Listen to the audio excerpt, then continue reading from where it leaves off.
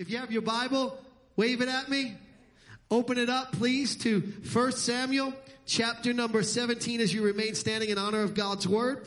We're going to look at verse number 40 through verse number 47, 8, somewhere around there. We're continuing in our series, Superheroes and Sidekicks, and we're looking at perhaps the best known of all biblical superheroes other than Jesus, and that is David the Giant Slayer. 1 Samuel chapter 17, verse number 40, it says, "Then he took his staff in his hand. He chose for himself 5 smooth stones from the brook, put them in a shepherd's bag and a pouch which he had, and a sling was in his hand.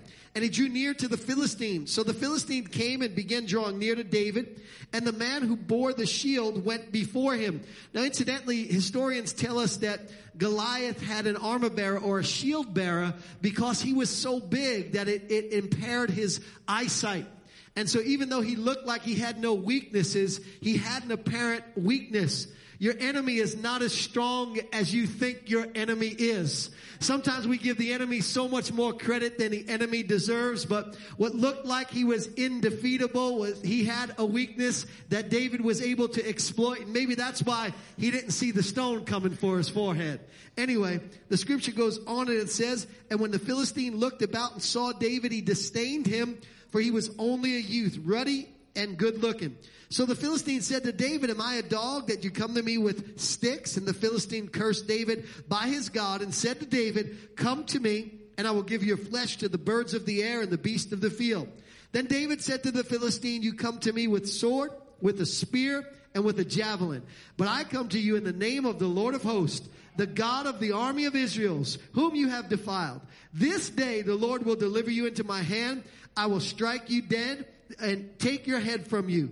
And this day I will give your carcasses to the camp of the Philistines, to the birds of the air and the wild beasts of the field, that all the earth may know that there is a God in Israel. Then all this assembly shall know that the Lord does not save with the sword or with the spear, for the battle is the Lord's, and he will give you into my hands." I want to introduce today's subject by way of a short little story about a boxer. In 1947, Jake LaMotta, you may have heard of him, was a boxer that was on the rise. But he wanted more rise than he was getting, and he wanted favor with the mob who was ruling boxing at that time. And so they went to him and they asked him if he would take a dive in a fight against a little-known boxer at the time named Billy Fox. They would give him $20,000 and a guaranteed title shot. Well, in the first round, LaMotta hit Fox just a little bit to kind of make it look interesting, and Fox's knees began to buckle. So for the next 3 rounds, LaMotta carried him the whole time. In the 4th round, he leaned up purposefully against the ropes, and he allowed Billy Fox to kind of pummel him. Wasn't hurting him, but it looked good. And Billy Fox was awarded a technical knockout. Everybody knew that the fight was fixed, and LaMotta got his extra 20 grand. He got his guaranteed title shot. He also got an investigation from the FBI. What's my point? My point is there's no way Fox ever beats LaMotta unless the fight was fixed. When we come to the story of David and Goliath, many of us think that David couldn't have won that fight, that the odds were against him. But I want you to know that the fight was fixed in David's favor. God had arranged that David would win that fight. How else could David beat a giant that was so big? The fight was fixed. How else could somebody who was just a teenager beat a man of war ever since he was a youth? The fight was fixed. And if you're here today and you're fighting with something in your life, I don't know what it is, I've got good news for you. The fight is fixed in your favor. And that's what I want to minister to you about today. Let's pray. Father, in the name of Jesus, we ask that you speak to our hearts. We ask that you make this message relevant and real in Jesus' name. And everybody said, amen. You may be seated.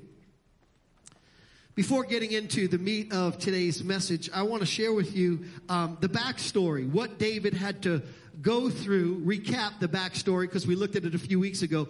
What did David have to go through in order to get to the place where David had the opportunity to fight Goliath. What was the making that went into this superhero called David? And this is so important because oftentimes we think people just suddenly become superheroes. We think sudden success is something that happens to some and kind of passes us by. But the truth of the matter is there really is no such thing as sudden success. We want people to think life is all about the victories. We don't want to show anybody the struggles in our life. We like to, post the pictures on Facebook and Instagram story of us with smiles on our face and, us on the great times of life, husband and wife, out to dinner, having a good time, cheek to cheek. Nobody posts pictures on Facebook when they first get up in the morning before they comb their hair. Nobody posts Instagram stories of them and their wife, just having an argument. Nobody does that because we want everybody to think that life is all about constant victories and constant successes. But behind every victory and behind every success is a struggle. Behind every public victory is a private struggle. There is truly no gain without any pain. There is no mountaintop without a valley. There is no strength without a struggle. There's no power without pressure. And there is no great triumph without grueling training. David had lots of training that led up to the moment when he faced Goliath in his life. And last time we kind of talked a lot about it. I just want to highlight a couple of things. We talked about the fact that even though David was anointed in front of all of those who didn't believe in him by Samuel, David was faithful in front of the only one who believed in him, which was God. Even though David was faithful, or David was anointed to be king in front of all of his family who didn't think he was king material, David still went back to the field, and David was faithful in the field. David was faithful in developing the gifts that God had deposited on the inside of him. And by the way, isn't it great to know that when nobody believes in you, that God believes in you? A lot of times we talk about us believing in God, and I think that's important to know that, we need to believe in God. But here's the thing that I know. Even when we don't believe in God, even when we're faithless to God, God still believes in us. Even when everybody overlooks us, God still believes in us. Even when we don't believe in ourselves, God still believes in us. And I don't know about you, but that just makes me glad that God, the creator of the universe, the most almighty being in existence, believes in us, that he wants the best for us. And so he believed in David. And David was faithful to develop those gifts that God had deposited in him. And last time we looked at the fact that David had two primary gifts. The first gift was that David was a warrior. And David in the field, when nobody was watching, when nobody was looking, was faithful to develop that gift. I could see him as the animals came to go against his father's flock, that David practiced with his slingshot. He loaded that thing up, hit those animals, protected those sheep. I could see him in his downtime, setting up those cans and knocking them down, hitting trees as targets, just to perfect that gift. He was faithful over the gift that God had given him. But he had a second gift, and we talked about it last time. We said his gift was that he was a worshiper. He was a harpist. David was faithful in perfecting his gift with the harp. Now, this isn't like a guitar. Nowadays you'll see the young kids, the next generation, they're wearing hats in the summertime. Anybody ever see the kids wearing hats in the summertime? That's usually a musician. And I always want to know, what you wearing a hat for in August, And sometimes even up here on the platform, you'll see Blake who, heads up some of our worship. He's got his hat on. I'm like, Blake, it's August. It's 95 degrees outside, bro. Why do you have a hat on? And these kids, they have their backpacks, and a lot of times they have these backpacks that have space for a guitar, right? And you can put the guitar in the backpack, and especially in New York City where we have one of our campuses, it's kind of cool to walk around with a guitar in your backpack. But David didn't have a guitar, y'all. He had a harp. Imagine lugging that harp back and forth on the subway. I mean, think about what that was like. There he goes, back and forth, from the field to the house, from the field to the house. But here was why. David was faithful in perfecting his gift, developing what God had deposited on the inside of him. And David got called to the palace, not because he was a great warrior, but because he could play the harp. Isn't that amazing? Listen, God wants us to be faithful. When we're faithful with the gifts that God has given us, suddenly great things begin to happen. David was summoned to the palace because he could play a harp. Saul had an evil spirit. And every time David would play the harp, the evil spirit would leave. And even though Saul summoned him to the palace for one reason, God sent him to the palace for a completely different reason. God sent him there so that he could see what it was like to become king. And I know God is speaking to somebody right now. It may not look like what you thought it was going to look like. It may not feel like what you thought it was going to feel like. But God is using your experience and what you're going through to prepare you for the place that he ultimately has for you. Never overlook every experience with God. They all matter and they all play a part in your greatness. And so God brings him to the palace, and there in the palace he gets to see backstage what it was like to be the king, and he got an inside look on it. And what I love about David is David didn't make his own way to the palace. Have you ever got around people that every conversation you could tell they're just trying to figure out whether you could do something for them? They're trying to connect, and so, they can open a door or you can open a door. And what I love about God and what I love about David is when you serve God, you don't have to open your own doors. When you serve God, when it's time for you to get summoned to the proper place in life, God will make sure that you get sent to that place, and there is no devil in hell that can stop you from the place that God has for you. Sometimes what we have to do is we have to enjoy the journey. We want to rush to the place that God has for us. And in the process of rushing to the place that God has for us, we often don't get the training that is required to stay in the place that God has for us.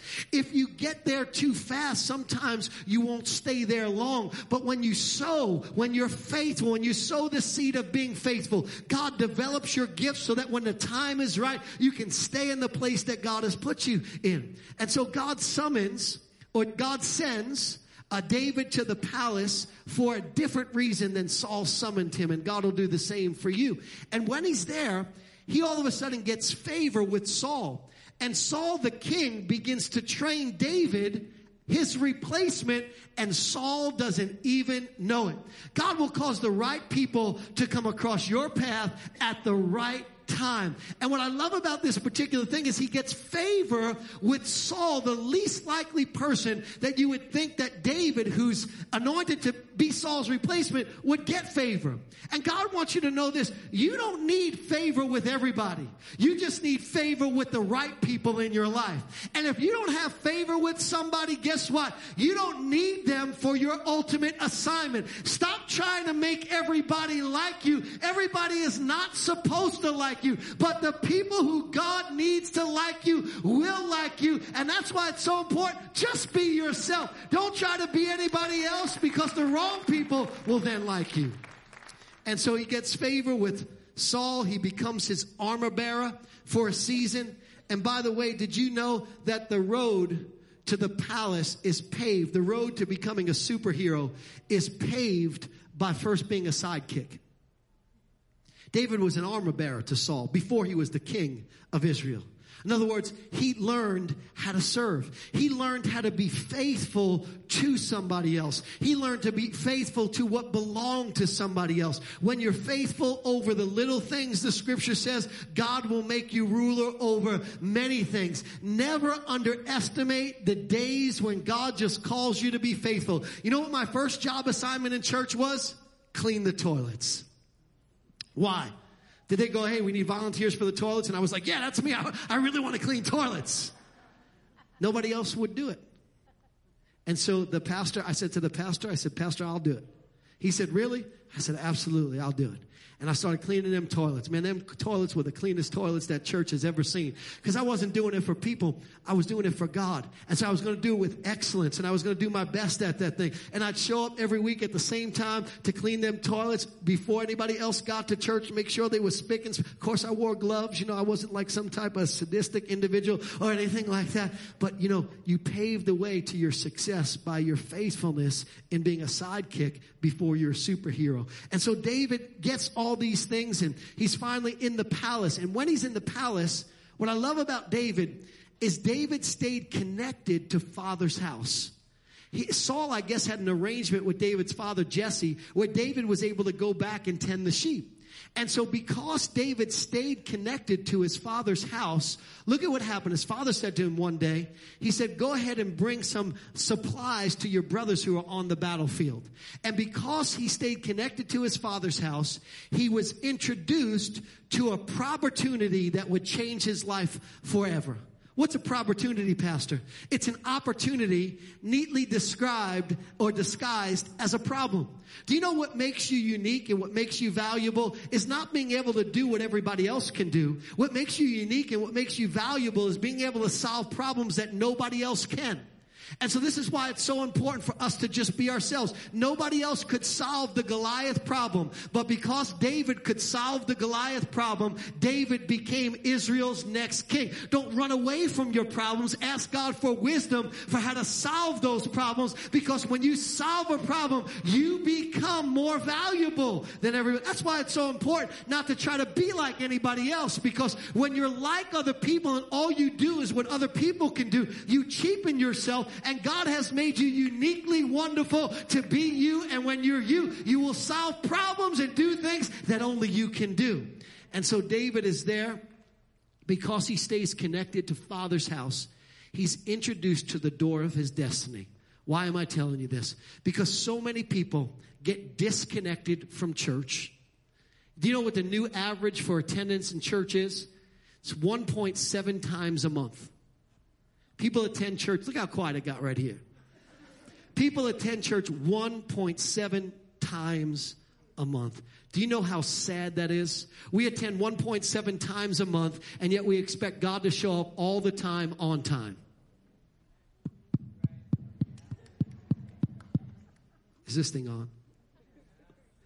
You know, we need to be faithful. Faithful to Father's house. Here's the place where we get to express our gifts and use our gifts. And God sees our faithfulness and begins to open up bigger doors of opportunity for us. And because David was faithful, he got the opportunity of a lifetime. And so we talked about all these things. And I bring them up again, not to repeat myself, but simply to encourage you that there's training that has to go into your success. You have to develop the gifts that God has deposited in you. You can't just say, well, I have a gift and, you know, the gift is just going to automatically be good. No, you have to develop that thing. And when you develop your gift, the Bible says your gift will make room for you and bring you before great men and women. Give you great opportunities. Develop your gift. But here's what I want to do. I want to pick up the story from the place that David's faithfulness meets its payday.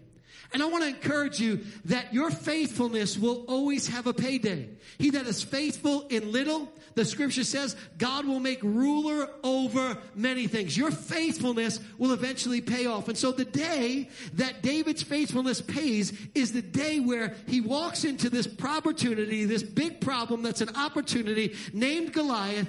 And everybody, whenever they think of the story of David and Goliath, what do they think of? It's the underdog story. It's a story about how David couldn't, how David shouldn't have, how Goliath was too big and David was too small, how Goliath was too strong and David was too weak. But here's what I want you to know. I want you to know that Goliath was not supposed to win that fight. David was supposed to win that fight because the fight was fixed by our God in heaven to go in David's favor. And the same way that God fixed the fight for David is the same way that God wants to fix the fight for you. Notice what Saul says to David. He tries to tell him, you can't. Listen to it. Saul said to David, you're not able to go up against the Philistine to fight with him. For your youth, he's a man of war from his youth. In other words, you can't do this. The odds are against you. You're too small. He's too big. You're too weak. He's too strong. All of the reasons why David couldn't. And here's what David says. I love the next phrase. It says, but David said to Saul, verse number 34. But David said to Saul. One more time. But David said to Saul. Write this down. It's not in your notes, but it's noteworthy. You know one of the greatest attributes of superheroes in God's kingdoms? Write this down. Get ready. I really want everybody to write this down. Pay attention to this. Superheroes in God's kingdom have big butts. Let me say it again because some of you didn't catch it. Superheroes in God's kingdom have big butts. But said to Saul, Saul said, you can't, you're not able, you're too small, you're too weak. But David said to Saul, in other words, superheroes in the kingdom of God understand that when everybody else sees that the odds are stacked against them, they understand that there's more going for them than actually is against them. David said, you might see the odds stacked against me, but I see everything that is for me. If you're going to have a big butt, you need to have a big God. If God is small in your eyes, anytime somebody ever shares anything that you can't do, you'll just accept it. But when God is big in your eyes, when God is who he's supposed to be in your life, you will always have a butt to anything that anybody says you can't do that God has called you to do. And so David is saying, look at what he says here. He goes, your servant used to keep his father's sheep. When a lion or a bear came and took out the lamb from the flock, I went out after it and I struck it. I delivered the lamb from its mouth. And when it arose against me, I caught it by the beard and struck it and killed it. He said, your servant has killed both a lion and a bear, and this uncircumcised Philistine shall be as one of them, seeing he has defied the armies of the living God. What a mouthful. David says several things that tell us the fight is fixed in our favor. The first thing he says is, he says, the Lord. The Lord. First thing you need to know, why is the fight fixed in your favor? Because you've got God on your side. So many times in our lives when we go through battles, we forget this basic truth that if you are a believer in the Lord Jesus Christ, that God is on your side, that God is in your corner, that God is fighting for you, that God is fighting with you. And I don't know about you, but if you have got God on your side, you cannot lose any of the battles that you go through because God never loses. When I was in fourth grade, and some of you have heard this story before. If you come to church here for, lots of years, you've heard me tell the same stories over and over again. But that's okay. How many of you read the Bible over and over again? How many of you know it gets better and better each time? How many know every time I tell a story, I add more and more untruth to it? Just to make it better and better and better. That's just the way it goes. Use a little author's privilege. When I was in the fourth grade, I had a kid who was bullying me, and not like bullying is today. Everybody talking about bullying, and somebody looks at you the wrong way. It's bullying and all that kind of stuff. And I believe there's bullying, but back in the day it wasn't that. And there was this kid, and he was bullying me, which was really unusual, because I was always the tallest kid. I was always the strongest kid. I was always the smartest kid. I was always the best athlete. I was always the best looking kid. Just kidding you, just kidding. But I was really the biggest kid in the class all the time. And I was 6'1" when I was 13 years old, and then I stopped growing, and now I'm 6'1.5", maybe under 6'1", because as you get older, you start to shrink a little bit. Does anybody ever notice that? I'm like, I thought I was 6'1.5". I'm not quite that anymore. Anyway, and this kid was picking on me. And he was picking on me not because he could beat me up, but he was picking on me, and he picked on everybody really, because he had a big older brother. His big older brother was in 8th grade. He was 6'6", and he had a really scary name. His name was KK. One more K, and that's a big problem right there, right? And he used to bully everybody, and he'd just pick on you and pick on you. And if you would ever do anything back, he'd say, I'm going to get my brother on you. I'll get my brother on you, And nobody would mess with me, do whatever he want because of his brother. Well, one day he just picked on me just too much, and I had enough. Anybody just ever have enough of something? How many of you know some of the greatest decisions you'll ever make in your life is when you've had enough of something? Sometimes you need to have enough of something in order to make some choices that you would have never made. Sometimes you got to have enough of the enemy beating in your brains to take a stand on some scriptures and the promises of Almighty God. And I just had enough. So I beat him up. I was like, now go get your brother. The next day I woke up for school. When my mother woke me up, she said, come on, it's time to get ready for school. I said, I can't go to school today. She said, why not? I said, I'm just not feeling good. My stomach hurts, Mom. I said, look, I got a fever. You know how to do that, right? Just heat it up. Heat up the thermometer, right? And show it to your mom. Mom, I got a fever. She looked and said, 115. Gotta get you to the doctor real quick. Just put it on ice a little bit, goes back down. No, it's only 100, Mom. You misread that. Them eyes are getting old right there, right? And so I stayed home and just, Played it cool. And the next day, my mother came to wake me up for school. I said, I can't go to school today, so I'm not feeling good. After the third day, her and my father came and they said, what's wrong? We know you're not sick. Why won't you go to school? So finally, I told them, I said, KK is going to beat me up. I told my dad the whole story, and so my dad said, don't worry. He said, we can handle this. I said, what are we going to do, Dad? Because I wasn't afraid when you were in school, because you got the teachers around and, all that kind of stuff. And, I was smart enough not to go to the bathroom when KK was going to be in the bathroom or anything like that, Call out in the bathroom first. Anybody in there?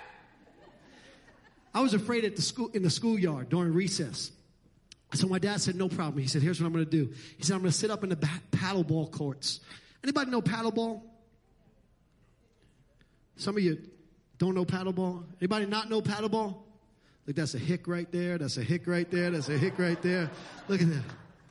Paddleball is, you hit a little ball against a cement wall, with a paddle, and it's a big thing in where I grew up in Brooklyn and Staten Island and the Bronx and New York and Queens. It's a big thing, and you have to wait online to get in the game and everything. Like lots of fights. One of my friends actually was telling me the other day that he had such a fight. He took his paddle and cracked somebody's head open with it.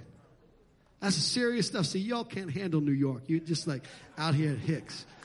Anyway. So my dad said, I'll sit up in the paddleball courts, which overlook the schoolyard. And he said, and so when you go out for recess, don't worry, I'll be there if anything happens. And so it was recess time, and everybody's going out, running out to recess. And I'm like, I get to the door. I'm like, so if I see my dad up there, I'm like, yeah, that's right. Now watch out. All of a sudden, a confidence came on the inside of me because I knew that my dad was in my corner. And here's what we need to understand when we go into fights in life. It doesn't matter how big the giant is. It doesn't matter how bad the giant is. It doesn't matter how strong the giant is. That if we've got our heavenly Father, not just our earthly Father, but our heavenly Father in our corner, if he's looking out for us, if he's by our side, if God be for us, the scripture says, who can be against us? If God is on our side, what can man do unto us? We need to realize we've got God in our corner. David said, the Lord that delivered me from the paw of the lion, from the paw of the bear. God is on my side. God is on your side. You're not fighting alone. Sometimes in life you feel alone. Sometimes in life you feel like the situation's too big and too powerful. God wants you to know he's there with you every step of the way. But then I love what David said. He said, and this uncircumcised Philistine. That's a low blow. Let me try that again. He said, this uncircumcised Philistine, that's a low blow. That's funny. I don't care what y'all say right there. Get her done. No, just kidding. Just playing with y'all. What's this whole circumcision and uncircumcision have anything to do with the fight being fixed in your favor? Well, number 2 on your outline, the second thing you need to realize is you've got a covenant on your side. In Bible times, if you were circumcised, you were in covenant with Almighty God. It was a sign of being in covenant. If you were uncircumcised, you had no covenant. And so David thinks, and he thinks about it a second, he says, isn't Goliath uncircumcised? And everybody said, well, yeah, because he's a Philistine. And so David said, well, then I'll go out and fight him because I am circumcised. I got a covenant with Almighty God. He doesn't have a covenant with Almighty God. There's only one way this fight can go, and that's in my favor because God is a God who honors covenant. Now, we don't get excited about this because we don't understand what covenant is. To us, covenant is kind of like, a contract, if you will, that we can break if things don't go the way we like it to. But in Bible times, covenant was serious business. Psalm 89, verse number 34 says, my covenant will I not break, nor alter the word that has gone out of my mouth. And in Bible times, there were 5 parts to every single covenant. 5 parts to every covenant. The first part was the questioning part. And this is where the 2 parties that were going to enter into covenant with one another would question each other as to whether they'll uphold the covenant. And so they'd say things like, well, if this happens, will you still uphold the covenant? And if these circumstances change, will you still uphold the covenant? And if circumstances get bad all of a sudden, will you still make good on your promise? And to give you an example of this in modern day, this is what a marriage is. A marriage is a covenant. And so what happens, the first thing that the pastor will ask people, do you take this woman to be your lawfully wedded wife? Do you take this husband to be your lawfully wedded husband? What is he doing? Questioning them. Why? Because questioning is always part of the covenant. And what do? You vow to do it under good circumstances or bad circumstances, because marriage is supposed to be forever. We're going to talk about that in a minute. So they would question one another. And then the second thing that every covenant had is it had an exchange of gifts. And so as soon as they agreed that they would both, satisfied that the person would uphold the covenant, they would exchange gifts. At a wedding, what do? You exchange rings. Why? That's your gift. That's your sign that the questioning has been satisfied and you're now ready to enter into this covenant with one another. So they would exchange gifts. And then after they would exchange gifts, the next thing they would do, and this part you don't do in public when it comes to a wedding ceremony. It's kind of a little out of order for the way it's done in the Bible. But it was the third thing was the cutting of the covenant. And this is where there was the shedding of blood. How many of you know that nobody understands this anymore because nobody sheds their blood on their honeymoon anymore?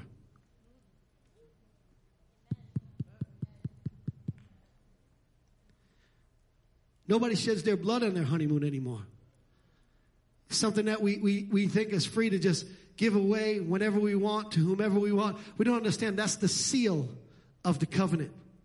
See, the reason why it's so easy for people to get divorced is because they don't solidify the covenant on their honeymoon. That has been solidified somewhere else or with someone else. And so the bond that is supposed to keep you together for the rest of your life is not as strong as it otherwise would be. Now, there's no harm in the fact if that's already happened to you, you need to just get past it, repent, ask God forgiveness, live a life for God from that moment forward. But if you're young enough to still have the preciousness of virginity, keep your virginity until you're ready to cut that covenant so that covenant is stronger than it otherwise would be. That's good preaching right there. Nobody preaches that stuff no more. And so they would cut the covenant, and the way they would do it is they'd slice their wrist, and they would commingle their blood. It would drip into a cup of wine, and they would drink the blood of one another. By the way, that's why Jesus said, when you drink this cup, you have partaken with me. It's a shared experience. And then the fourth thing they would do is they would pronounce the blessings on the covenant participants. They would say, everything that this person has is now yours, and everything that they have is now theirs. And this is why in marriage, it's so important that we realize it's not mine and yours, it's ours. I understand that sometimes people have different bank accounts for different reasons. One pays the bills, the other's for spending money. I never understood why people who are married be like, this is my bank account, this is my money, you can't touch my money, and that's your money over there. What happened that you don't want to be in covenant with that partner? Everything is supposed to be shared. What's yours is mine. What's mine is yours. And so they would announce these blessings, and then they would announce a curse. And the curse was, if you break this covenant, it's punishable by death. Because covenant is not something that we enter into lightly. It is supposed to be a lifelong decision. And then the last thing that they would do is they would plant a tree, fifth part of covenant, that was known to live forever because covenant is forever. It's longevity. And so David looks at Goliath, says he's uncircumcised. I got a covenant. I know God keeps covenant to 1,000 generations. I know what belongs to me in my covenant. And so the fight is only going to go in one direction. I'm going to win this thing. You and I, we have a better covenant than David had. We don't have a Bible. We have a book of two covenants. The old covenant and the new covenant. The old covenant was strong enough to get David to get victory over Goliath. How much stronger is the new covenant that we have in Jesus Christ to give us victory over whatever it is that we're fighting against? The covenant is strong. Check this out. God entered the covenant with us. Here's how he did it. First thing he did was he questioned. He looked over time and eternity, and he said, can they keep this covenant? He questioned. You know what he said? No. They're too human. Anybody chronically human around here? What is chronically human? Chronically human means that you're prone to failures and mistakes and misgivings and mishaps and all those kind of things. Chronically human people, we're going to mess up. And God said, I can't enter into this covenant directly with them because if I do, they're going to break the covenant. If they break the covenant, I got to kill them. So what does God do? God says, I'm going to become one of them, so that I can enter into a covenant with a representative man. I can enter into a covenant with myself. God becomes a man in the person of Jesus Christ, cuts a covenant with Jesus, who is a representative or a substitute for all of the human race, so that when God the Father enters into covenant with God the Son, that covenant can never, ever, ever, ever, ever be broken. And God, therefore, doesn't have to punish us for breaking the covenant. That's good news right there. Jesus is one of us. He became our substitute, 100% God, but 100% man. And then the second thing that God did is he exchanged gifts with us. 2 Corinthians chapter 5 verse 21 says, for he made him to be sin for us who knew no sin, that we might become the righteousness of God in Christ Jesus. That's the exchange. Here's how it goes. We give Jesus our sin. Jesus gives us his righteousness. We give Jesus our junk. Jesus gives us everything that heaven has to offer. We give Jesus our sin. He gives us his forgiveness. We give Jesus our sickness. He gives us his healing. We give Jesus our poverty. He gives us his wealth. We give Jesus our lack of understanding. He gives us his wisdom. We give Jesus all of the trash, all of the garbage. Jesus gives us everything that heaven has to offer. The exchange, it went in our favor. And then the third thing that happened is the covenant was cut. When? Every time Jesus spilled his blood in the garden, he sweat drops of blood. They put a crown thorn on his head. He bled drops of blood. They whipped him with a Roman cat o' nine tail across his back. He hemorrhaged lots of blood. They thrust a spear into his side.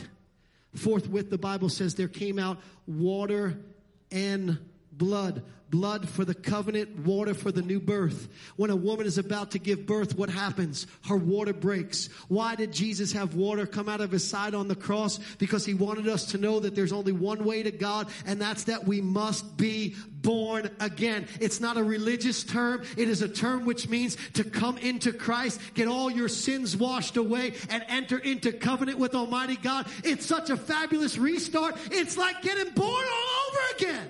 That's what it means. Jesus hemorrhaged blood. Blood when they put nails in his hands. Blood when they put nails in his feet.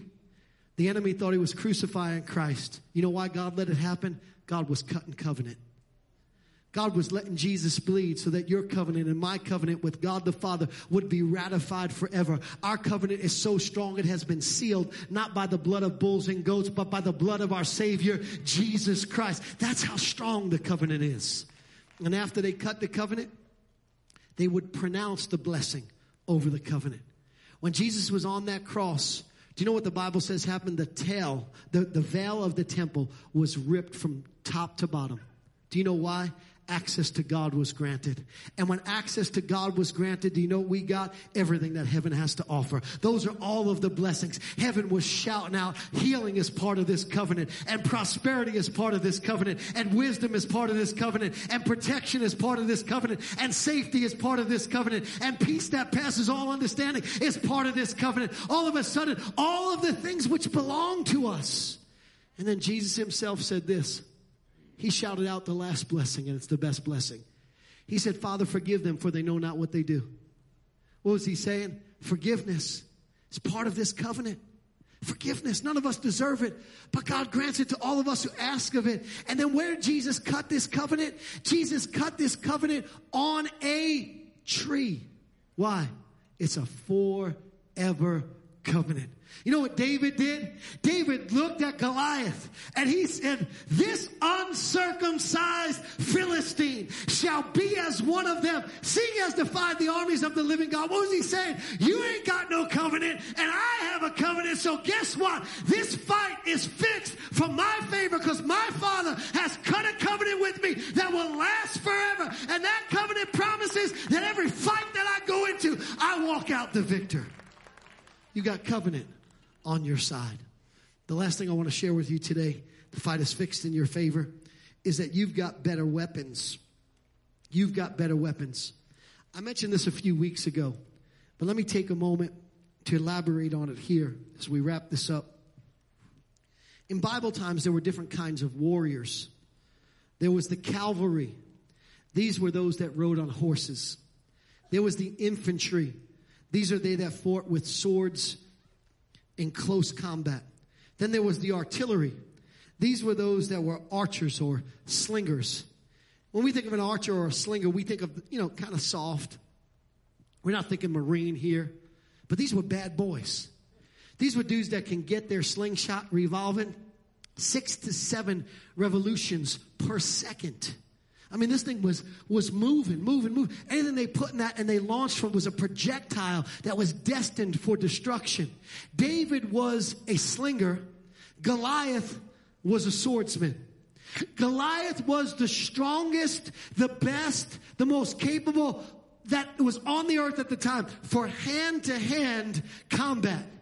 David was a slinger. He wasn't good at hand-to-hand combat. And so what does Goliath do? Goliath says to David, come down here and I'll kill you. You know what? Goliath was right. If David fought Goliath, how Goliath was good, with Goliath's weapons, David loses every time. But David didn't go down to Goliath's level. As David was running toward Goliath, you know what David did? David used what he was good at. He didn't get close enough that Goliath could get him with a sword. He stayed far enough away so that he could use the weapons that God had given him. Let me put it to you this way. Mayweather and McGregor. Anybody see the fight? I loved it.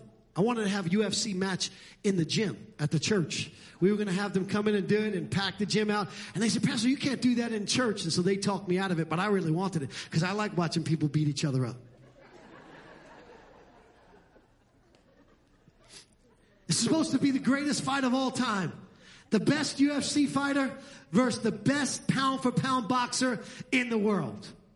And everybody didn't know who was going to win until they announced the rules of the fight. When McGregor agreed to fight Mayweather in a boxing match, we immediately knew McGregor's going to lose that fight. But I want you to know that if Mayweather fought McGregor in a UFC fight, McGregor would have took him out in 15 seconds.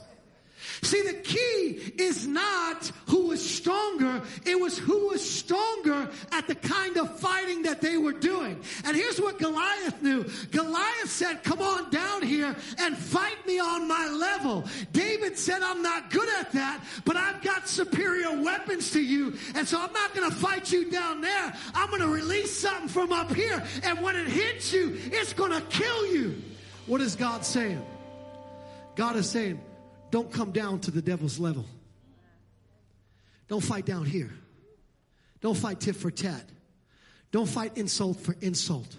Don't fight you hurt me, I hurt you. Don't fight compromise. Don't fight with lack of integrity. Don't fight with no character. Don't get down in the dirt with people. Stay up high. Use the weapons that God has given you. God has given you superior weapons. The scripture says the weapons of our warfare are mighty through God to the pulling down of strongholds, casting down imaginations and every high thing that exalts itself against the knowledge of God. You know how you need to fight? You need to fight with the weapons that God has given. The weapon of prayer, which gives you the peace that passes all understanding. The weapon of worship, which when you praise God, God inhabits the presence of his people and God begins to cause your enemies to scatter. The weapons of his promises, every promise is yes and amen. The weapon of his word, which is a sharp two-edged sword. The weapon of kindness. You gotta fight with those weapons. These are the weapons that God has given us. Use these weapons and no other weapons.